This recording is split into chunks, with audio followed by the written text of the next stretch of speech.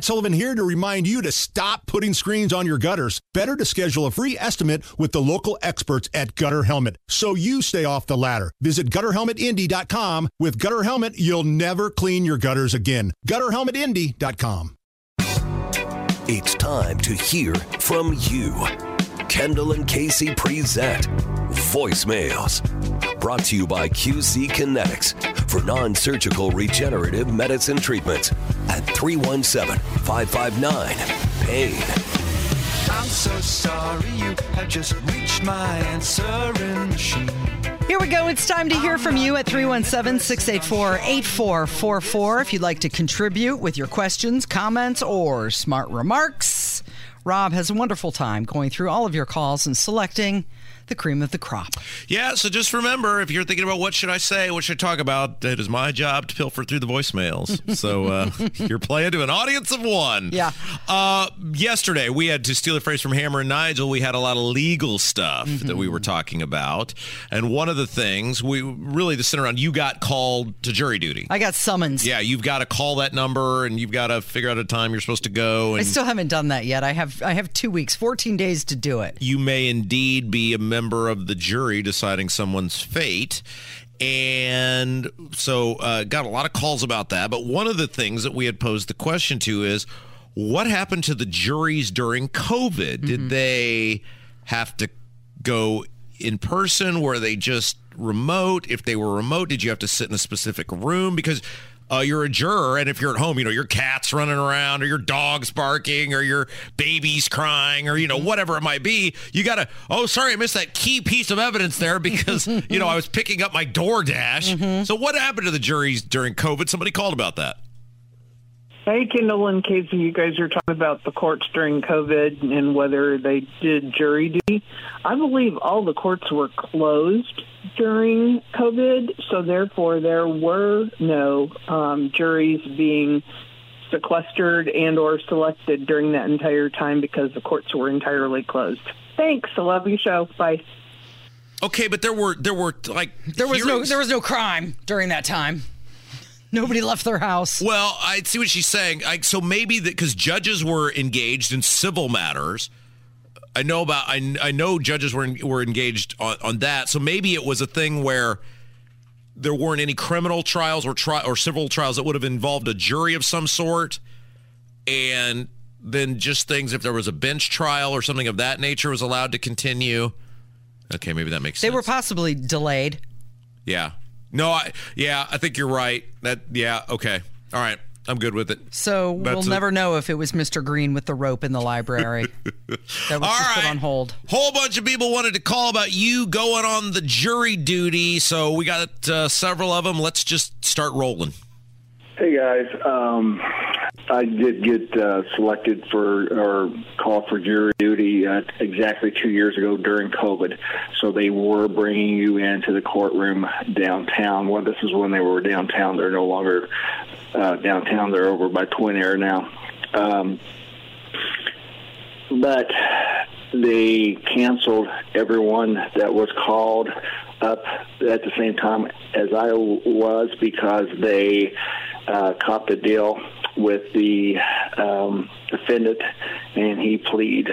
So, fortunately, I did not have to go. Anyway, thanks, guys. Bye. So we have two callers. Well, there's a conflicting they're report. Contradicting each other. Yeah. His was thrown out because of a plea bargain. And, well, that's what I've heard. They call everybody in a group, and, if you're number 1 through 40, you're dismissed. Sure. Okay, so some cases were going, some weren't? I don't know.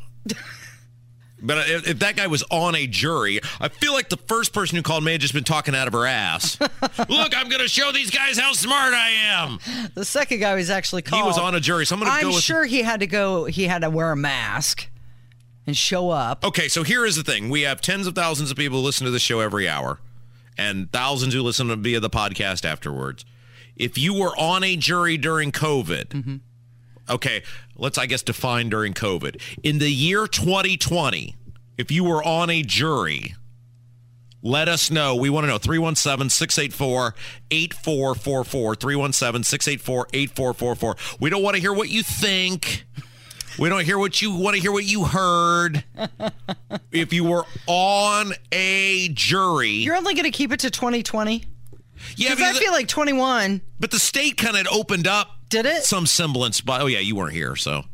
Because Michigan was still shut down. Yeah, it seems like towards the start of 2021, things kind of started opening back up again. But we got limited at some point, because if you say during COVID, well, that spans the better part of 3 years.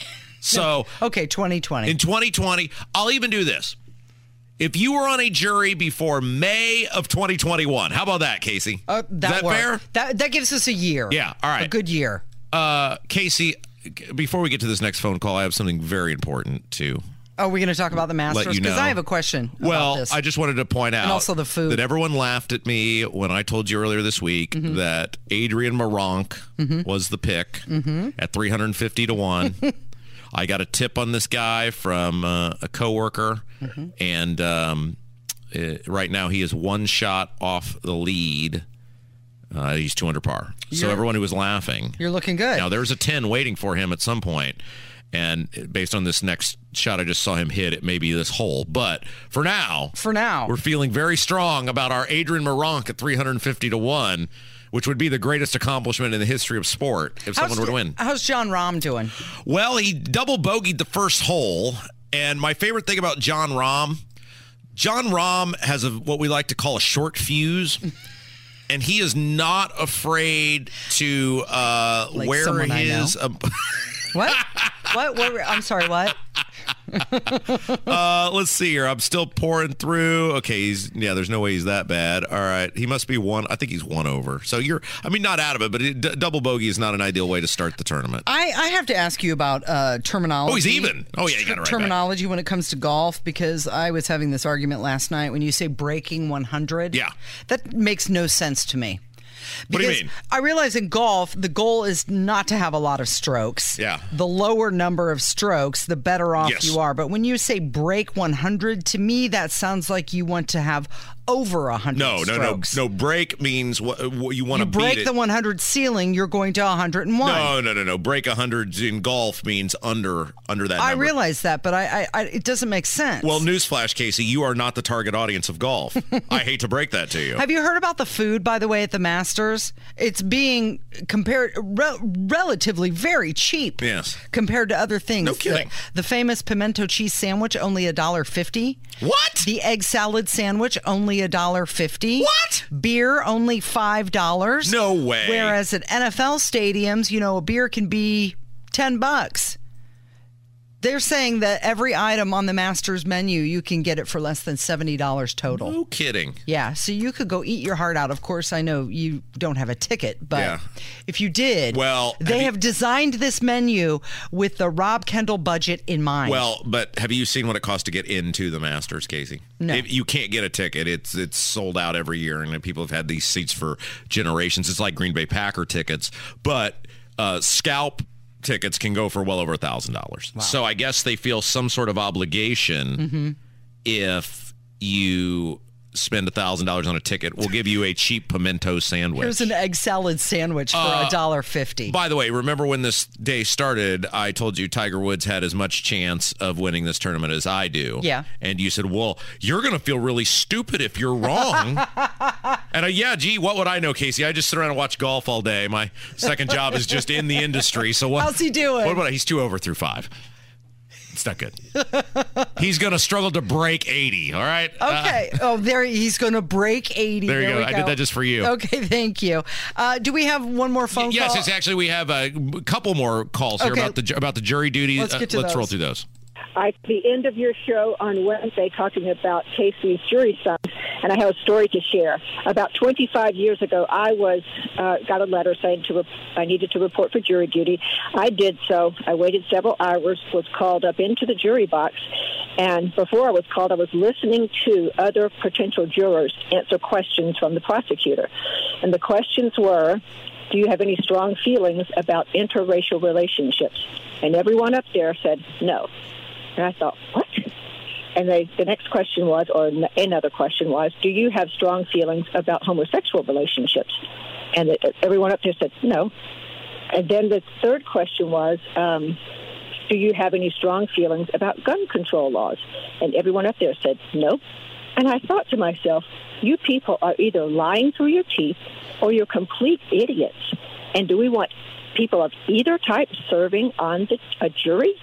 So I got up there, and they asked me all the same questions, and I said, yes, I have strong feelings about all of the above, but that doesn't mean that I will be biased in my response to the situation. I was dismissed. Love you guys. Have a great day. Bye. Okay, so the tip there is be polarizing. Go to the extreme. That's what we told you. Yeah.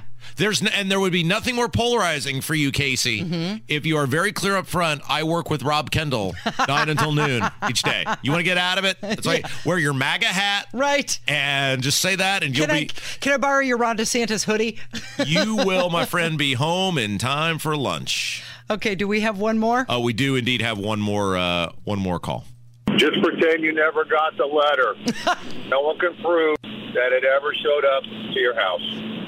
Oh, except for we've been broadcasting it. Oh, darn it. Why did I mention this? That would have been the plan all along. Shoot. Oh, well. Well, I'm going to fill out the questionnaire on Sunday when I pay bills. So I'll let you know how that goes.